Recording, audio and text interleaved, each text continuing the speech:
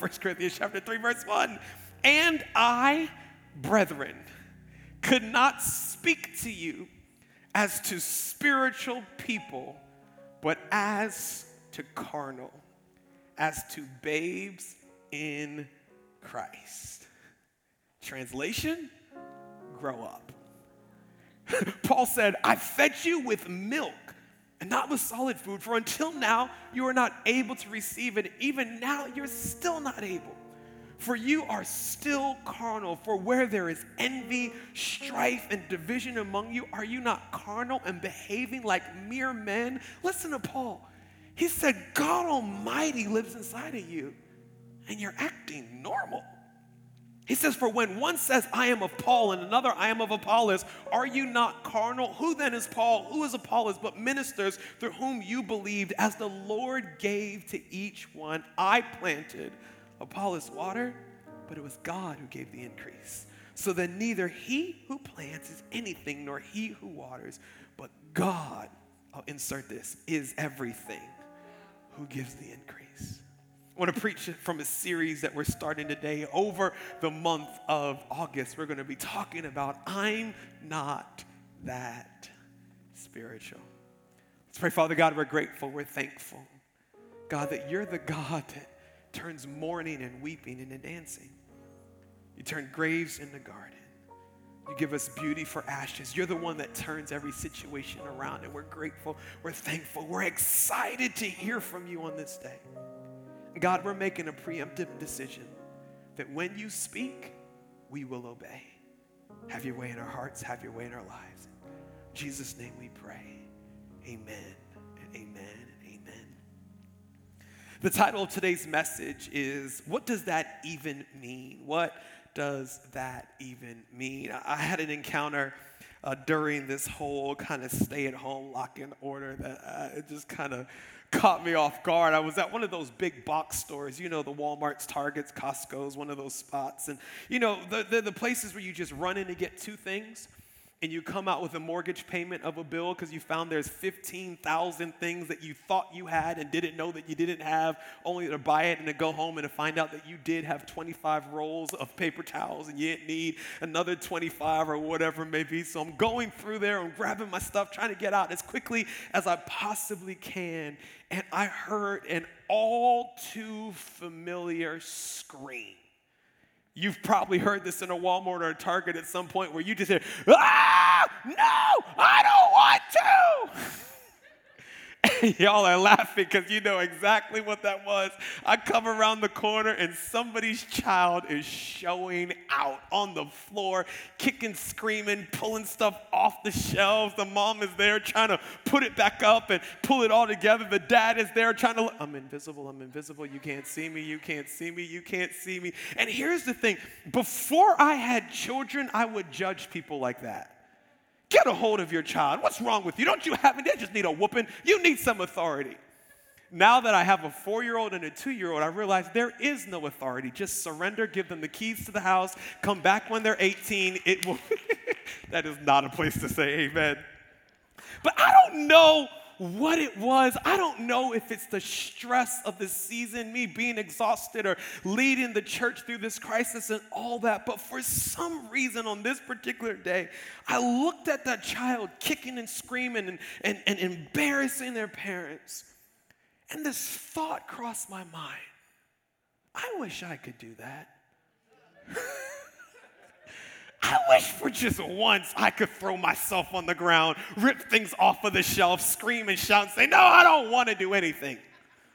You ever had this moment where you realized that you were just not as mature as you thought you were? You had that moment where you realize that, yeah, you may be 30 or 40 or 60, but secretly inside there's a 4-year-old that just wants to turn up sometimes? You ever been in an argument with your spouse and you just wanted to go, I know you are, but what am I? You know what I mean? You ever walk by your coworker's desk and you just wanted to rearrange all their files and switch the tabs because they threw you under the bus in a meeting again? And you're like, I'm over being mature. I want to be petty just for a moment. If we were to be honest, all of us pretend to be more mature than we actually are. Actually, in this passage in 1 Corinthians chapter 3, Paul was bringing attention to the church of Corinth, and he said, actually, you guys are pretending to be more spiritually mature than you actually are. You're pretending to be mature followers of God, mature believers. But here's what he said. He said, you're actually simply babes in Christ. I can only imagine. He said, you're asking for deep messages, but he said, you can't handle deep messages. Pastor, I need some revelation. I need some impartation. That's my super spiritual voice, by the way. I need something deep. I don't need this little softball across the plate. I need God's word. Paul said, you're asking for something deep, but I keep giving you milk because you're a babe. And he said, here's how I prove it. He said, you're still gossiping. You still got these little contentions and these arguments and these quarrels and things that only immature believers do. Paul said, listen, it's time to grow up. I think about that phrase, I'm not that spiritual. I'm not that spiritual. And here's the thought that crosses my mind. What does that mean? Because I'm not that spiritual means different things to different people. Maybe you're in here and you're a believer. You ever had a conversation with an unbeliever, maybe trying to invite them to church or share something you read in Scripture? Just tell them how good God is. No, I'm not really that spiritual. What that person means is I don't believe in God. I'm not really a spiritual person. I'm not really into the spiritual stuff. They're saying I'm not that spiritual. For somebody else saying I'm not that spiritual, here's what they may mean. They may mean, hey, I'm a Christian. I believe in God. I plan on going to heaven, but I'm not that spiritual. You know what I mean? What they're trying to say is I'm not like that person. You know those super spiritual person that every time you say something to you, they respond with the Bible verse? Or some churchy phrase, hey, how are you doing? Oh, God is good all the time, and all the time God is good. I know how God is. I ask how you are. Oh, let me tell you, I am too blessed to be stressed. Well, looking at your edges, you look pretty stressed. I don't know if that, oh, sorry. It's been 5 months. I'm sorry. Okay, let's get back to the, what? Guess who's back? Anyway. So what they're saying is, hey, I believe in God, I go to church and all that kind of stuff, but don't get me wrong, like I'm still going to go out on Friday night, I'm still going to turn out, I'm still going to give you a piece of my mind. I'm not that spiritual. The last group of people are the group of people that, I'm just trying to offend everybody, so I'm going to have fun tonight. I would probably say it's the majority of us in the room. And that are the people that if somebody said we were not that spiritual, we'd be offended. What do you mean I'm not that spiritual? I love God. I tithe. I serve on a dream team. I love the Lord. What do you mean I'm not that spiritual? And those are the people that for us, we think we're more spiritual than we actually are. And haven't yet hit the reality that we're not as spiritual as we think we are. So I want to give you just 12 points. 12 points is all I have for you today. It's going to be a very simple, short message. I'm joking. I had to set you up. You start lower, then you go low. 4 points. Just 4 quick thoughts about, man, what does it mean to be not that spiritual? For the person in that first category that says, I'm not that spiritual, meaning I'm not into the things of God. I don't really believe in God. I'm not a really churchy person. Write this down. Here's what that person is really saying. They're not saying, I'm not spiritual. What they're saying is, I'm dead. Here's the thing. For someone who doesn't believe in God, they don't believe in the things of God, they haven't surrendered to God, it's not that they're not spiritual, it's that they're dead. In Ephesians chapter 2, verse 4, it says this, but God is so rich in mercy, He loved us so much that even though we were, look at this, spiritually, y'all been out of church for 5 months, you don't remember how to do this. Come on, yell this back at me. Spiritually dead. And doomed by our sins, He gave us back our lives again when He raised Christ from the dead. Only by His undeserved favor have we ever been saved. Hear me. When Jesus hung on the cross, shed His blood, said, it is finished, and gave up His Spirit, He didn't do all of that to make bad people good. He did all of that to make dead people alive. Hear me.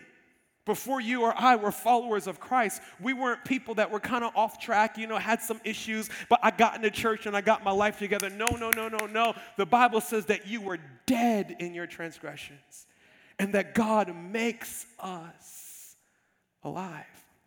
The thing is, it's hard for us to wrap our mind around this idea of being spiritually dead because our bodies are alive. My heart's beating, my mouth is moving, my breath is in my lungs. But here's the thing. We understand the idea of being brain dead. Come on now. We understand the concept of somebody being in a coma or on a respirator. Their heart is beating. There's oxygen in their lungs, but their brain has stopped operating. This is code red. They're in the ICU. They're being monitored 24 hours a day. There is a constant focus of, hey, there is a part of this body that is not functioning. We have to make sure we get it back to a place of functioning.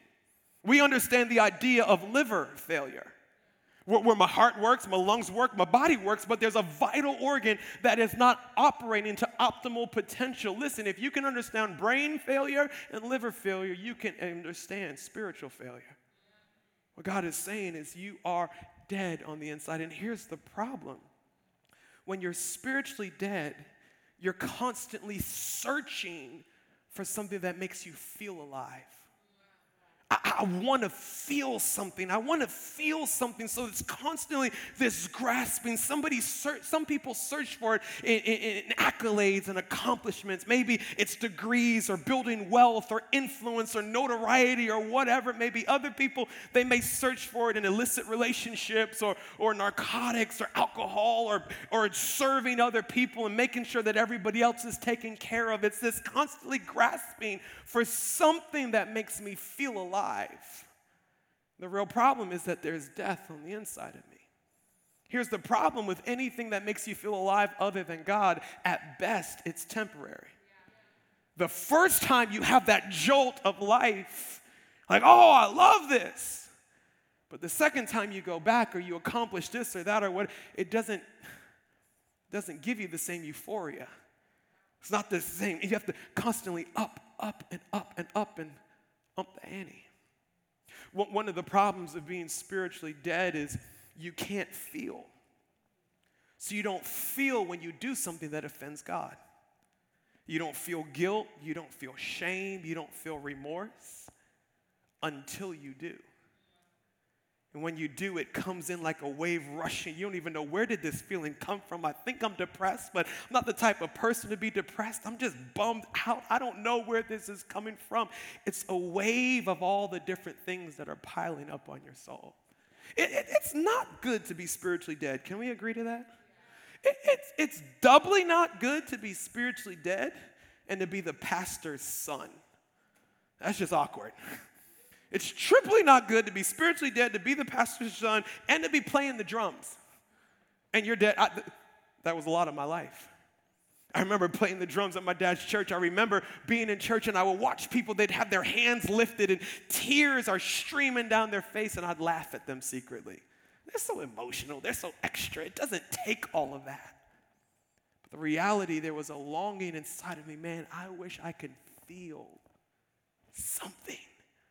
Anything the way that they're feeling. The second group of people in this, I'm not that spiritual, are the people that they believe in God, but they have no intention of being extra. You know what I mean by being extra? It's just like, I don't want to be, super spiritual. I'm not trying to be nobody's deacon or elder or nothing like that. I'm just trying to make it into heaven and mind my business. They would say, I'm not that spiritual. Here's the second point. What they really mean is, I'm not spiritual, I'm numb. I'm numb. I believe in God. The Holy Spirit is living inside of me, but His vital signs are dropping. The Holy Spirit's in me. This is not theologically correct, so don't send me any emails. And if you have any emails to send them to Damon. He'd love to answer. But this is just an analogy. It's as if the Holy Spirit is in me, but He's on life support. He's on a ventilator. He's coding. There's what the Bible says in Ephesians chapter 4, verse 30. It says, don't cause the Holy Spirit sorrow by the way you live. Remember, He is the one who marks you to be present on that day when salvation from sin will be complete. I love this translation. It says this, stop being mean, bad-tempered, angry. You know about that song? Remember the song in Sunday school? I got the joy, joy, joy, joy down in my heart. Clearly it's down in your heart because it's not up on your face. He said, why? Joker, why so serious? So why so angry? He said, quarreling, harsh words, watch this, and dislike of other people. I can't stand him. I don't mess with her. So it should have no place in the life of a believer. We don't even realize that when we're spiritually numb, our actions, our words, they bring sorrow. They offend God who dwells inside of us. You may be in this situation or may know people that have severe allergies, a peanut allergy or a shellfish allergy or whatever. Maybe there's different degrees. You know, somebody will tell you that they have an allergy, and then you'll see them popping peanuts, and you're just like, wait, what are you doing? It's like, I just swell up a little bit, and I'm all right. But then there's people that, if it's peanut oil, if they travel with an EpiPen because it's going to be serious. What if we can get a revelation that lying is to the Holy Spirit in us, like peanuts is to that person who travels with an EpiPen, that it actually brings deep pain and sorrow to the Holy Spirit that lives inside of us. This is getting serious. I'm going to make you laugh real quick. I remember when I was 16, I was at my dad's church, and I'd finally fallen in love with Christ, and I had this encounter where I was just overwhelmed by the Holy Spirit. I'll explain that in a few weeks, but it was one of those, laying hands, falling over, speaking in other languages, goosebumps. I had never had such a sensational encounter in my life. That was Sunday. Somebody say Sunday. Fast forward to Wednesday, 3 days later, I was 16 years old. Y'all remember being 16? If you don't remember being 16, let me remind you what it's like to be 16. You know everything. There is nothing that you don't know. I'm telling you right now, I'm 33, and I know less now than I did back at 16. I knew it all at 16, but every year after that, I knew less and less, to the point right now I don't even know what my name is. My parents tell me it's Stephen, but I haven't seen a birth certificate, so we're just going with that. But I was 16, and I was having intense fellowship with my father. We were having an argument. And I was just giving it to him. I was just telling him, I'm a man too, and I ain't got no job. I don't pay no bills. I've actually not contributed anything to the family in 16 years, but I'm just going back and forth, and I was right. And when I was done, I just stormed out of the room. Well, that's not actually quite true. I backed out of the room. And that's the day that I realized my dad was filled with the Holy Spirit. Because I fully expected him to pick up a chair and throw it, and he didn't do anything. He didn't say anything. But remember, I had that radical encounter with the Holy Spirit on Sunday. Well, I walk out of the room, and as soon as I hit that doorway, I felt a tightness in my chest to the level that I thought I was having a heart attack. I never felt anything like it before in my life. I knew what it was, though. It was conviction from the Holy Spirit. The Holy Spirit said, you just sinned, and you grieved me. And I said, God, I'm so sorry. Forgive me. You know what he said? He said no.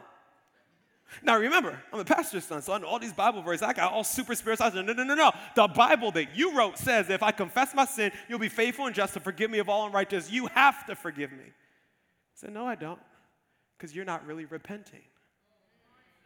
I said, what you mean? He said, if you were really repenting, you would go back and apologize to your father. I said, oh, no. I'm going to fast for the next 21 days. He said, I don't want your fast. Go back and apologize. I said, I'll be nice to my sister. Come on, you've been asking for that for a while. He stopped speaking. The conviction just stayed. Not until my dad's at the Baltimore campus. He's probably cracking up laughing right now. I went back in that room, y'all, and I mumbled out the weakest apology. I'm so sorry. Forgive me. The second I did, that conviction lifted. Some of you can't remember the last time you felt convicted by the Holy Spirit. You can't remember the last time the Holy Spirit said, go back and apologize to your spouse. Not because you were wrong, but because your tone was wrong.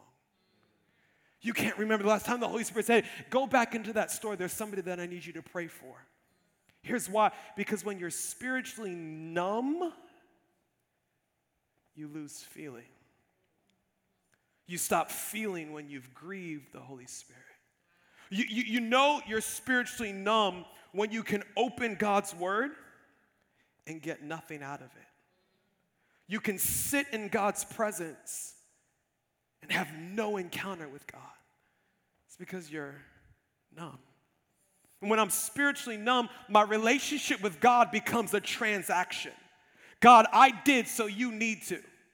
Well, I prayed, so now you need to bless. I tithed, so now this door needs to open. Well, I wasn't mean to that. It becomes this transactional instead of a relational connection.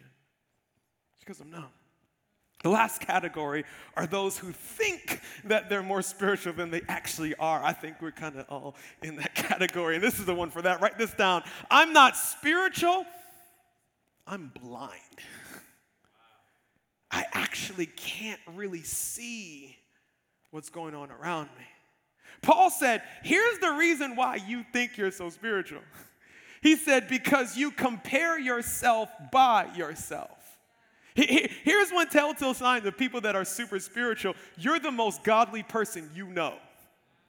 You're the most passionate person about God. You love your word more than anybody else that you know. Remember that prophet that was complaining? He said, God, everybody is worshiping Baal. And God said, shut up. Okay, no, Stephen said shut up. But God said, be quiet. He said, there's 3,000 that have not bowed. You're just extra. You're not the only person who still loves God. And Paul said, here's your problem. You're comparing yourself by yourself. So here's what us super spiritual people do. We compare ourselves to the numb people. And well, I'm more godly than the numb people, so I must be godly. And then the numb people compare themselves to the dead people, and they're like, well, I'm numb, but I'm not that dead. And then the dead people compare themselves to people who are more dead, and we make ourselves feel better by finding people that are worse. Job did this. Remember Job? You ever read the book of Job? Well, let me help you out. If you've never read the book of Job, wait till you're having a really bad season in your life and read the book of Job. There's nothing about reading about somebody who's worse off than you that just encourages you. It's just like, I thought this was bad. It's not that bad. At least I'm not this guy. Job, it was a train wreck. Job had disease. He lost all of his kids, all of his wealth, all of his property. And the only thing that God left was his wife that Job wished he took. He's like, God, you want to take everything and leave her? Come on now. Let's just finish it off. But anyway, that's not very nice. Pray for me. I need help. But throughout the book of Job, Job is complaining. He's saying, God, I don't deserve this. I'm the most righteous person on earth. I'm the godliest person that I know. This is petty. But you ever been through some drama that you could think of some people who deserved it more than you? And you're like, God, if you're looking to mess up somebody's life, I got some suggestions for you. I know some people who have earned this, but I don't deserve. Job said, I don't deserve. He said, I'm the most godly person on earth. And watch this. God agreed with him. In Job chapter 1, God said, Job is blameless. There is none like him. He's the most godly on the earth. So Job wasn't even wrong. Here's the problem. A verse hadn't even been written, more or less, Job knew about. You remember the verse that says our best is as filthy rags? It doesn't matter being number one when you're number one of the bottom. Here it is, Job's comparing himself by other people, and he says, I don't deserve any of this. I'm a godly person, because he forgot other people are not our comparison. Jesus Christ is our comparison. And when you're comparing yourself to Jesus, I don't care how godly you are, there's so much more godliness for us to go after. You know that you are in this super spiritual category when you care more about truth than you do about transformation. Well, actually, Job didn't complain for 38 verses because his friends got 6 verses. God got 2 verses, so Job only complained for 28 verses and 28 chapters and 12 verses. So, Pastor, you were actually wrong there. And the verse about filthy rags, it was written before Job because theologians believe that Job was written after Psalms. So you need to fact check yourself. Like I said, send all emails to Damon. But we're more concerned. You get in these spiritual arguments, post-trib, pre-trib. I ain't planning on being here for no trib, so you can figure it all out. But I want to be transformed by God. You're super spiritual, or you're spiritually blind when there's areas of your life that have no evidence of the supernatural hand of God on you. That's the whole point of being blind. When it comes to God's word, boy, I can go toe-to-toe with you every single verse. Theology, let's do it. I have a revelation of God's word. But if you look at my marriage, if you look at my finances, the way that I raise my children, you'll see hard work, you'll see discipline, but you won't see God's favor. You won't see supernatural advancement. Why? Because I'm blind in that area. People who are spiritually blind, here's their relationship to the church. It's me and it's them. There's me and then there's the church. I used to go to that church, but they weren't preaching the word over there. I needed something that was deep. I needed to be fed. Oh, okay. So where do you go to church now? Well, I'm checking out. I'm in between. This is awkward up in here, boy. It's so quiet up in here. You can hear a cricket fart. This is crazy. But anyway, I'm in between churches. Oh, okay. Question for you. You ever heard a thumb say I'm in between hands? I used to be on the right hand, but they weren't feeding me on the right hand, so I'm moving over to the left. I'm in between. You ever heard a foot say I'm in between legs? Y'all ain't laughing. Y'all must be in between churches. But here's the thing.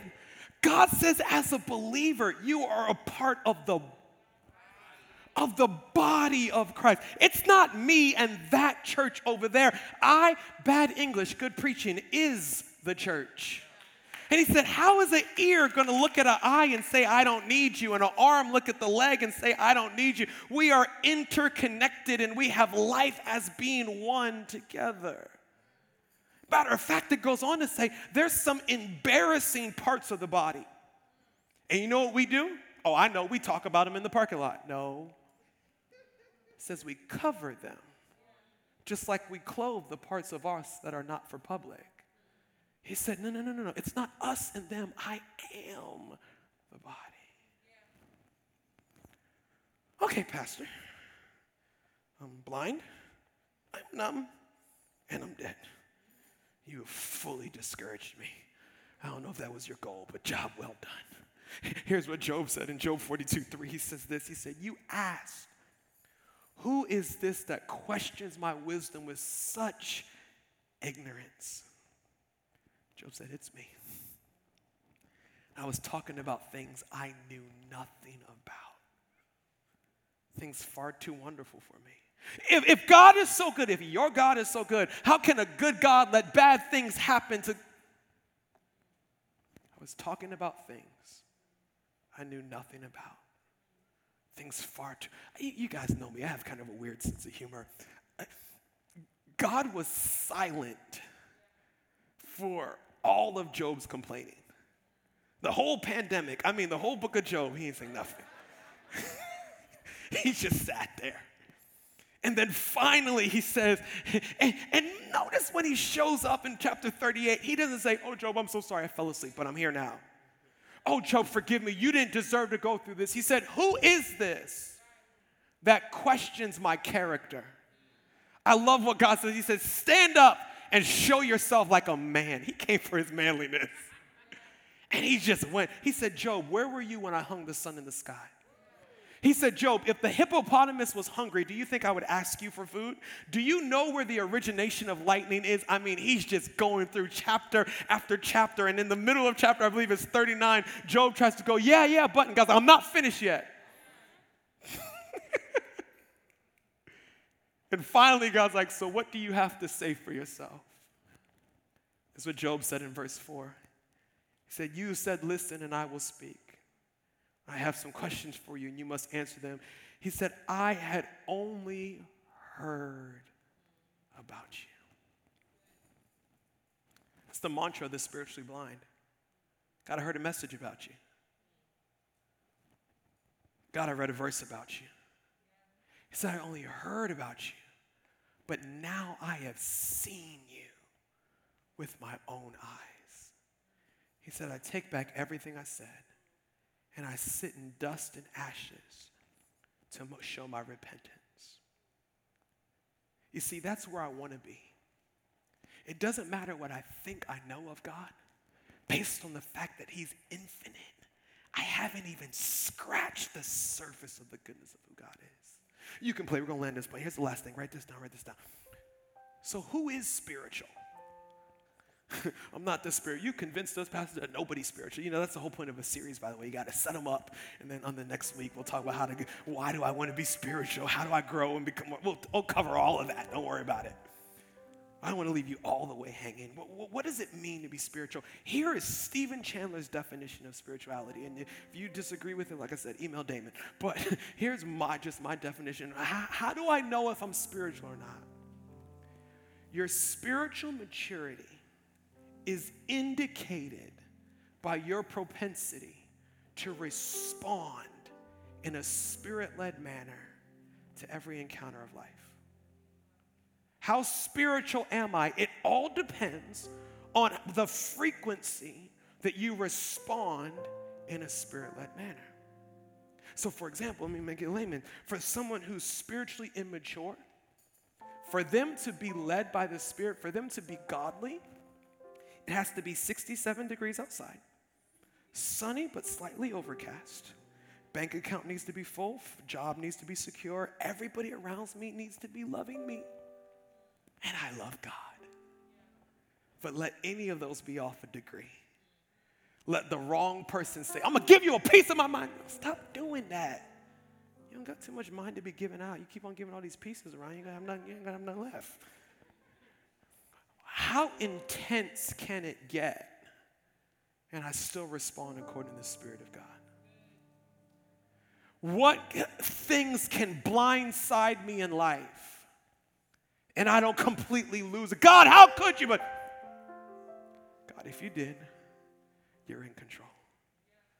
You're in an argument with your spouse. Your blood is boiling, but yet internally you're praying, Holy Spirit, I know I'm right. And I'm about to tell him I'm right. But God, give me the right tone. Now, what's your propensity to respond to the Spirit above your feelings? In John chapter 3, verse 8, it says that the wind blows where it wishes. And you hear the sound of it, but cannot tell where it comes from and where it goes. So is everyone who is born by the Spirit. Some people have believed a lie of the enemy that being Spirit-led is boring. That, I mean, if I live everything God wants me to do, I'll never have any fun. I'll always be apologizing. I won't be living life. That is a lie of the enemy. It's actually the exact opposite. John said, if you live a Spirit-led life, it's an exciting life because you'll never be able to predict what's coming next. It says in 1 Corinthians chapter 2, verse 9, no eye has seen, nor ear has heard, nor has mind conceived what God has in store for those who love God. Actually, a Spirit-led life is the most exciting life you could ever live. If your life is boring, if your life is predictable, chances are it's not Spirit-led. Because when you live a Spirit-led life, you find yourself running a business that you didn't even have a dream for. You find yourself in the company of leaders and influencers that you didn't even know how you got in the room. You find yourself impacting people around you in manners and ways that you didn't even think possible. You start looking at your life just stutter. I don't know how I got here. I'll tell you how you got here. The Spirit of God led you to what He always had for you. But you never even realized that it was in you. Hey, y'all. My name's Stephen Chandler. I am the senior pastor of Destiny Church. And I am not that spiritual. But I'm not going to stay here. I'm going to go after God with all that I have. And I invite you to come with me. Can I pray for you? Father God, we're grateful that you are patient with our trifling selves. God, we repent, God, for being apathetic towards you, for being secure in our current state of spirituality, not realizing that there's so much more that you have for us.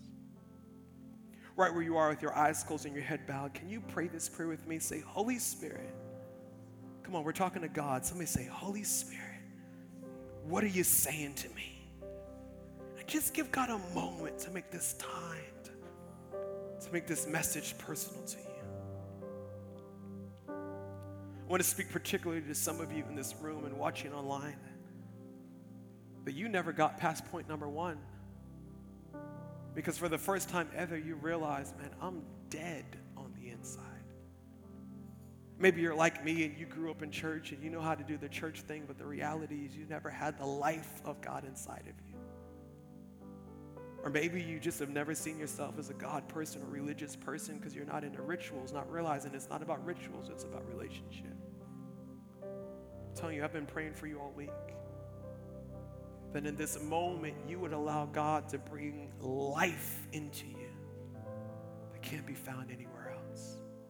Whether you consider yourself a Christian or you consider yourself far from God, if you say, I want the life of God in me, right where you are, can you pray this prayer with me? Say, Lord Jesus, forgive me for trying to fill myself with everything but you. Thank you for dying on the cross, for giving your life so that I can be made alive. Today, I give you all of me. Be my Lord, be my Savior, and use me for your glory. In Jesus' name, amen and amen and amen. Come on, church, can you celebrate for every single person that just made the greatest decision ever? Thanks again for tuning into this week's message. If you want to learn more about our church, check us out at www.yourdestiny.church. Meet our leadership team, find a way to connect with our church, and partner with us through giving. You can also connect with us on social media by visiting our Facebook, Twitter, and Instagram pages. Tune in next week for another message from our pastor, Stephen Chandler.